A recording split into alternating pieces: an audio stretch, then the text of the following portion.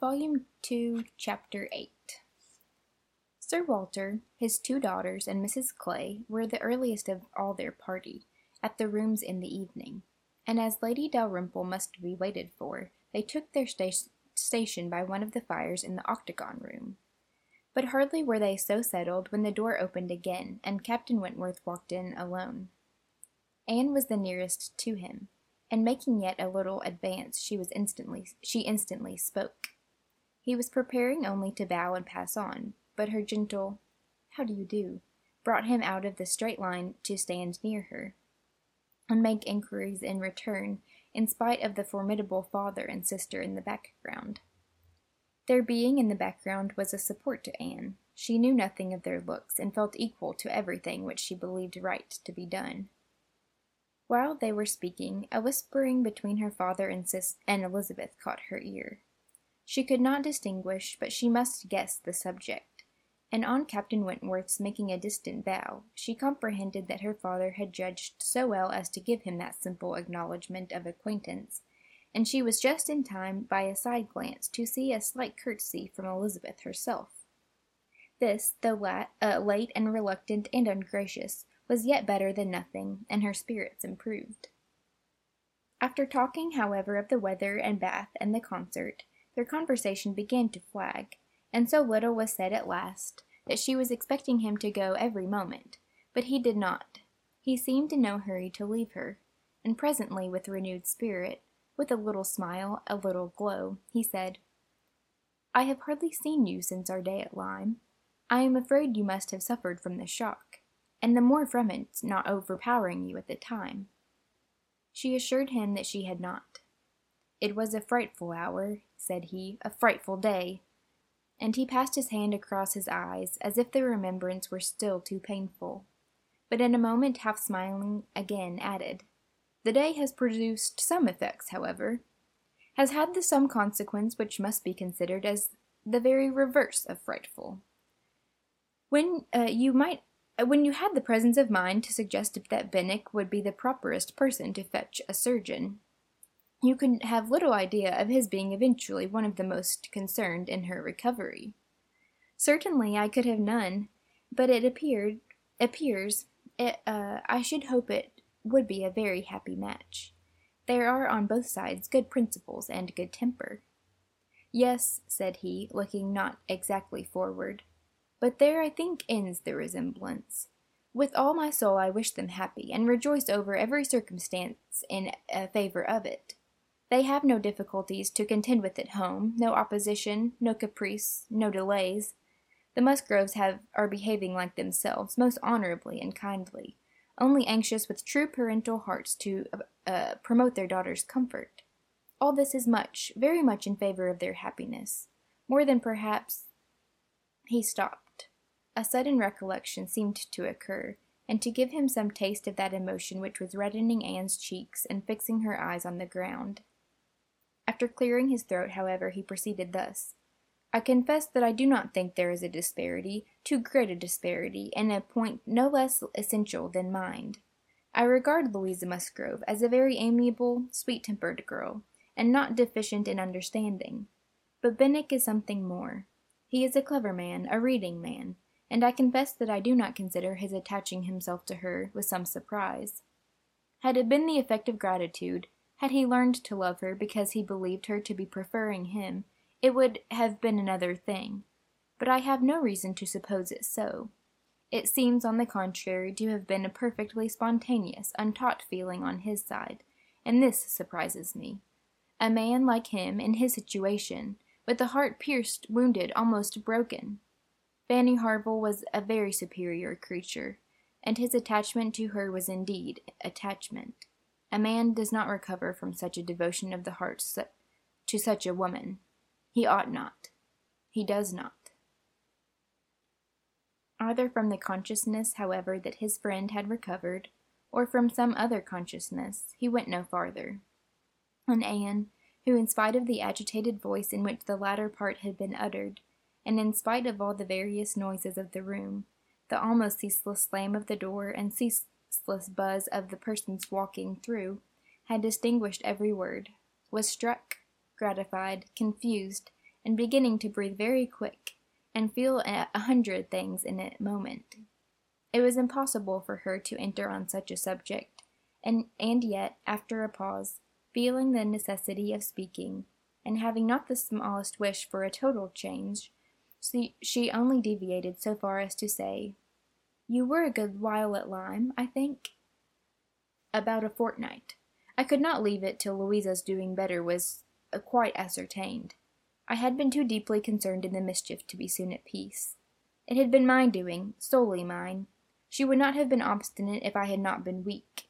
The country round Lyme is very fine. I walked and rode a great deal, and the more I saw, the more I found to admire."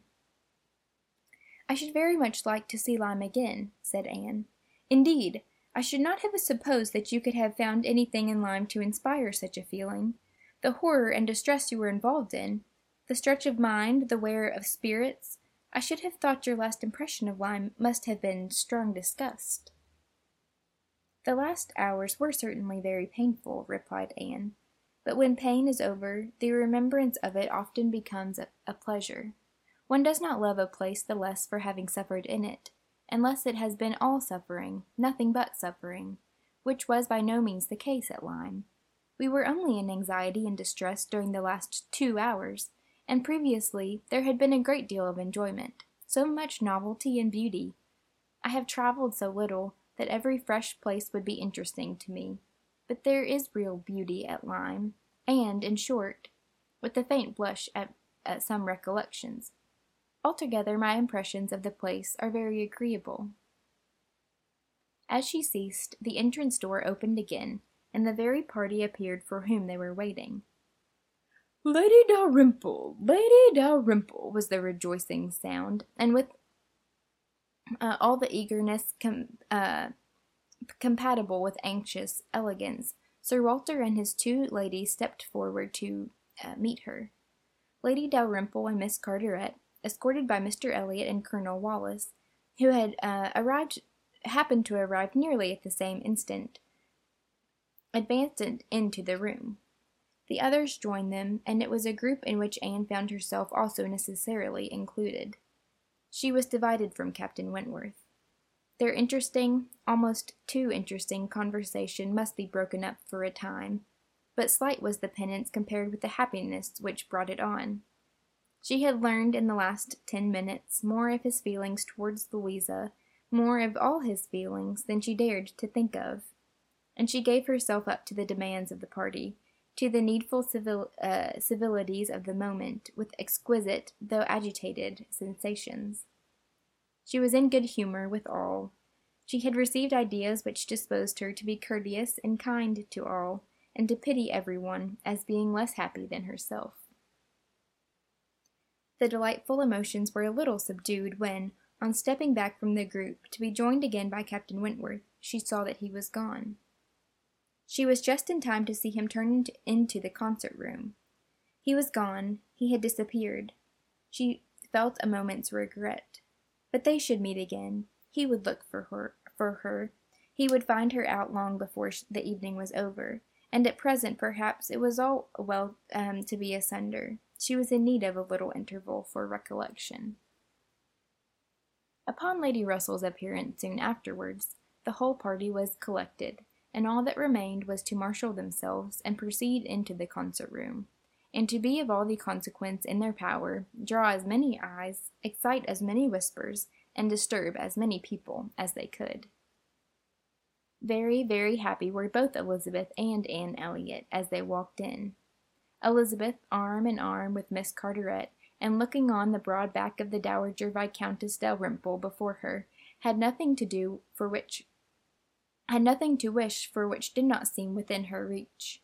And Anne, but it would be an insult to the nature of Anne's felicity to draw any comparison between it and her sister's, the origin of one all selfish vanity, and the other all generous attachment. Anne saw nothing, thought nothing of the brilliancy of the room. Her happiness was from within. Her eyes were bright, and her cheeks glowed, but she knew nothing about it. She was thinking only of the last half hour, and as they passed to their seats, her mind took a hasty range over it. His choice of subjects, his expressions, and still more his manner and look, had been such as she could see in only one light. His opinion of Louisa Musgrove's inferiority, an opinion which he had seemed solicitous to give, his wonder at Captain Benwick, his feelings as to a first strong attachment, sentences begun which he could not finish, his half-averted eyes, and more than half-expressive glance, all declared that he had a heart returning to her at least, that her anger, resentment, avoidance were no more, and that they were succeeded not merely by friendship and regard, but by the tenderness of the past. Yes, some share of the tenderness of the past. She could not contemplate the change as implying less. He must love her. These were thoughts which their attendant visions, which occupied and flurried her too much to leave her any power of observation, and she passed along the room without having a glimpse of him, without even trying to discern him. When their places were determined on, and they were all properly arranged, she looked round to see if he should happen to be in the same part of the room, but he was not.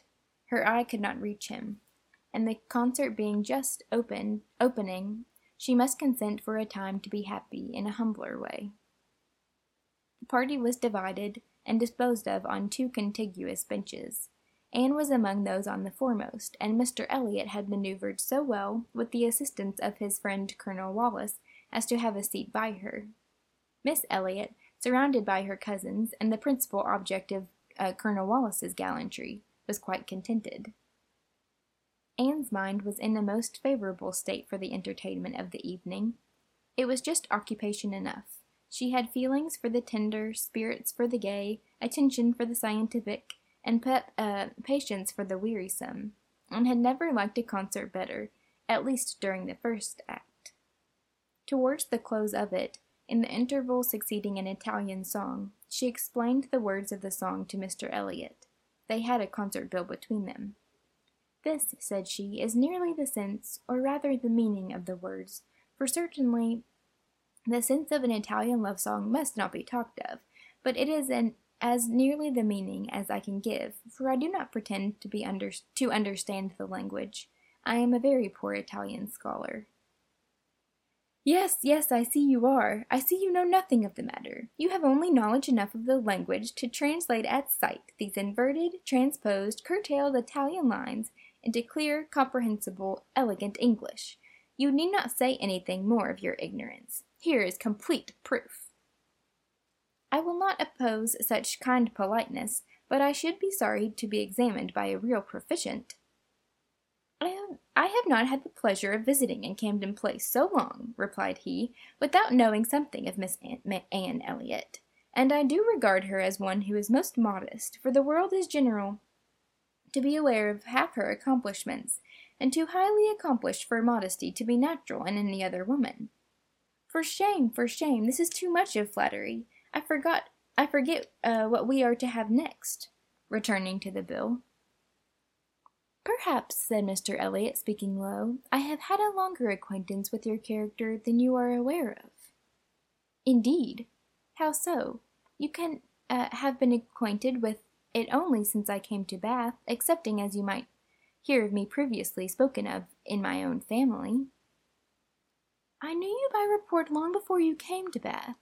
I had heard you described by those who knew you intimately. I have been acquainted with you by character many years. Your person, your disposition, accomplishments, manner, they were all described, they were all present to me. Mr. Elliot was not disappointed in the interest he hoped to raise. No one can withstand the charm of such a mystery. To have been described long ago by a recent acquaintance, by nameless people, is irresistible, and Anne was all curiosity. She wondered and questioned him eagerly, but in vain. He delighted in being asked, but he would not tell. No, some time or other perhaps, but not now. He would mention no names now, but such, he could assure her, had been the fact. He had many years ago received such a description of Miss Anne Elliot as had inspired him with the highest idea of her merit, and excited the warmest curiosity to know her. Anne could think of no one so likely to have spoken with partiality of her many years ago as the Mr. Wentworth of Monkford, Captain Wentworth's brother.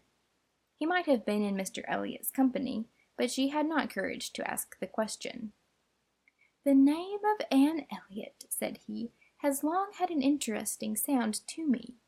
Very long has it possessed a charm over my fancy, and if I dared, I would breathe my wishes that the name might never change."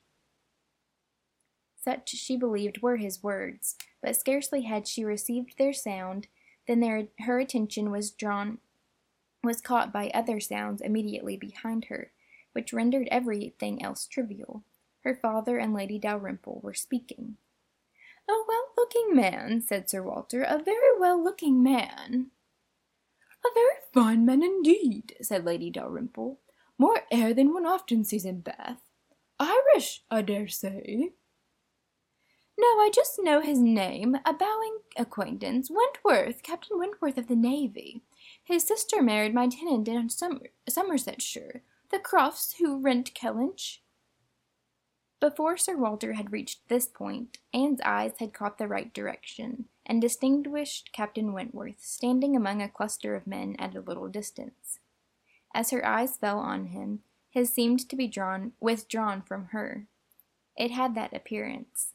It seemed as if she had been one moment too late, and as long as she dared observe, he did not look again.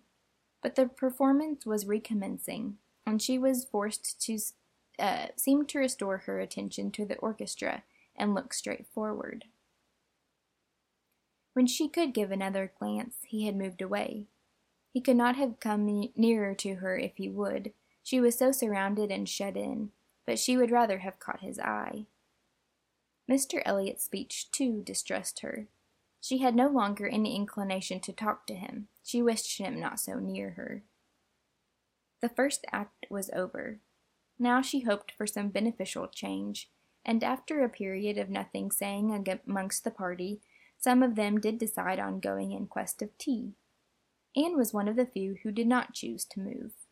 She remained in her seat, and so did Lady Russell, but she had the pleasure of getting rid of Mr. Elliot, and she did not mean, whatever she might feel on Lady Russell's account, to shrink from conversation with Captain Wentworth, if he gave her the opportunity. She was persuaded by Lady Russell's countenance that she had seen him. He did not come, however. Anne sometimes fancied she discerned him at a distance, but he never came. The anxious interval wore away unproductively. The others returned, the room filled again, benches were reclaimed and repossessed, and another hour of pleasure or of penance was to be set out. Another hour of music was to give delight or the gapes, as real or affected taste for it prevailed. To Anne, it chiefly wore the prospect of an hour of agitation. She could not quit that room in peace without seeing Captain Wentworth once more, without the interchange of one friendly look. In resettling themselves, there were now many changes, the result of which were favorable for her. Colonel Wallis declined sitting down again, and Mr. Elliot was invited by Elizabeth and Miss Carteret, in a manner not to be refused, to sit between them, and by some other removals, and a little scheming of her own, Anne was enabled to place herself much nearer the end of the bench than she had been before, much more within reach of a passer-by. She could not do so without comparing herself with Miss Larolles, the inimitable Miss Larolles, but she still did it, and not with a much happier effect, though but by what seemed prosperity in the shape of an early abdication in her next neighbours, she found herself at the very end of the bench before the concert closed. Such was her situation, with the vacant space at hand, when Captain Wentworth was again in sight. She saw him not far off. He saw her too, yet he looked grave, and seemed irresolute, and only by very slow degrees came at last near enough to speak to her. She felt that something must be the matter. The change was indubitable. The difference between his present air and what it had been in the octagon room was strikingly great. What was it? She thought of her father, of Lady Russell. Could there have been any unpleasant glances? He began by speaking of the concert, gravely, more like the Captain Wentworth of Uppercross, owned himself disappointed, had expected better singing, and, in short, must confess that he should not be sorry when it was over. Anne replied, and spoke in defence of the performance so well, and yet in allowance for his feelings so pleasantly, that his countenance improved, and he replied again with almost a smile. They talked for a few minutes more. The improvement held. He even looked down towards the bench, as if he saw a place on it well worth occupying, when, at that moment, a touch on her shoulder obliged Anne to turn around. It came from Mr. Elliot. He begged her pardon, but she must be applied to explain Italian again. Miss Carteret was very anxious to have a general idea of what was next to be sung. Anne could not refuse, but never had she sacrificed to politeness with a more suffering spirit. A few minutes, though as few as possible, were inevitably consumed, and when her own mistress again, when able to turn and look as she had done before, she found herself accosted by Captain Wentworth, in a reserved yet hurried sort of farewell. He must wish her good night. He was going. He should get home as fast as he could. "Is not this song worth staying for?" said Anne, suddenly struck by an idea which made her yet more anxious to be encouraging. "No," he replied impressively. "There is nothing worth my staying for." And he was gone directly. Jealousy of Mr. Elliot! It was the only intelligible motive. Captain Wentworth jealous of her affection! Could she have believed it a week ago, 3 hours ago? For a moment the gratification was exquisite. But alas! There were very different thoughts to succeed. How was such jealousy to be quieted? How was the truth to reach him? How, in all the peculiar disadvantages of their respective situations, would he ever learn her real sentiments? It was misery to think of Mr. Elliot's attentions. Their evil was incalculable.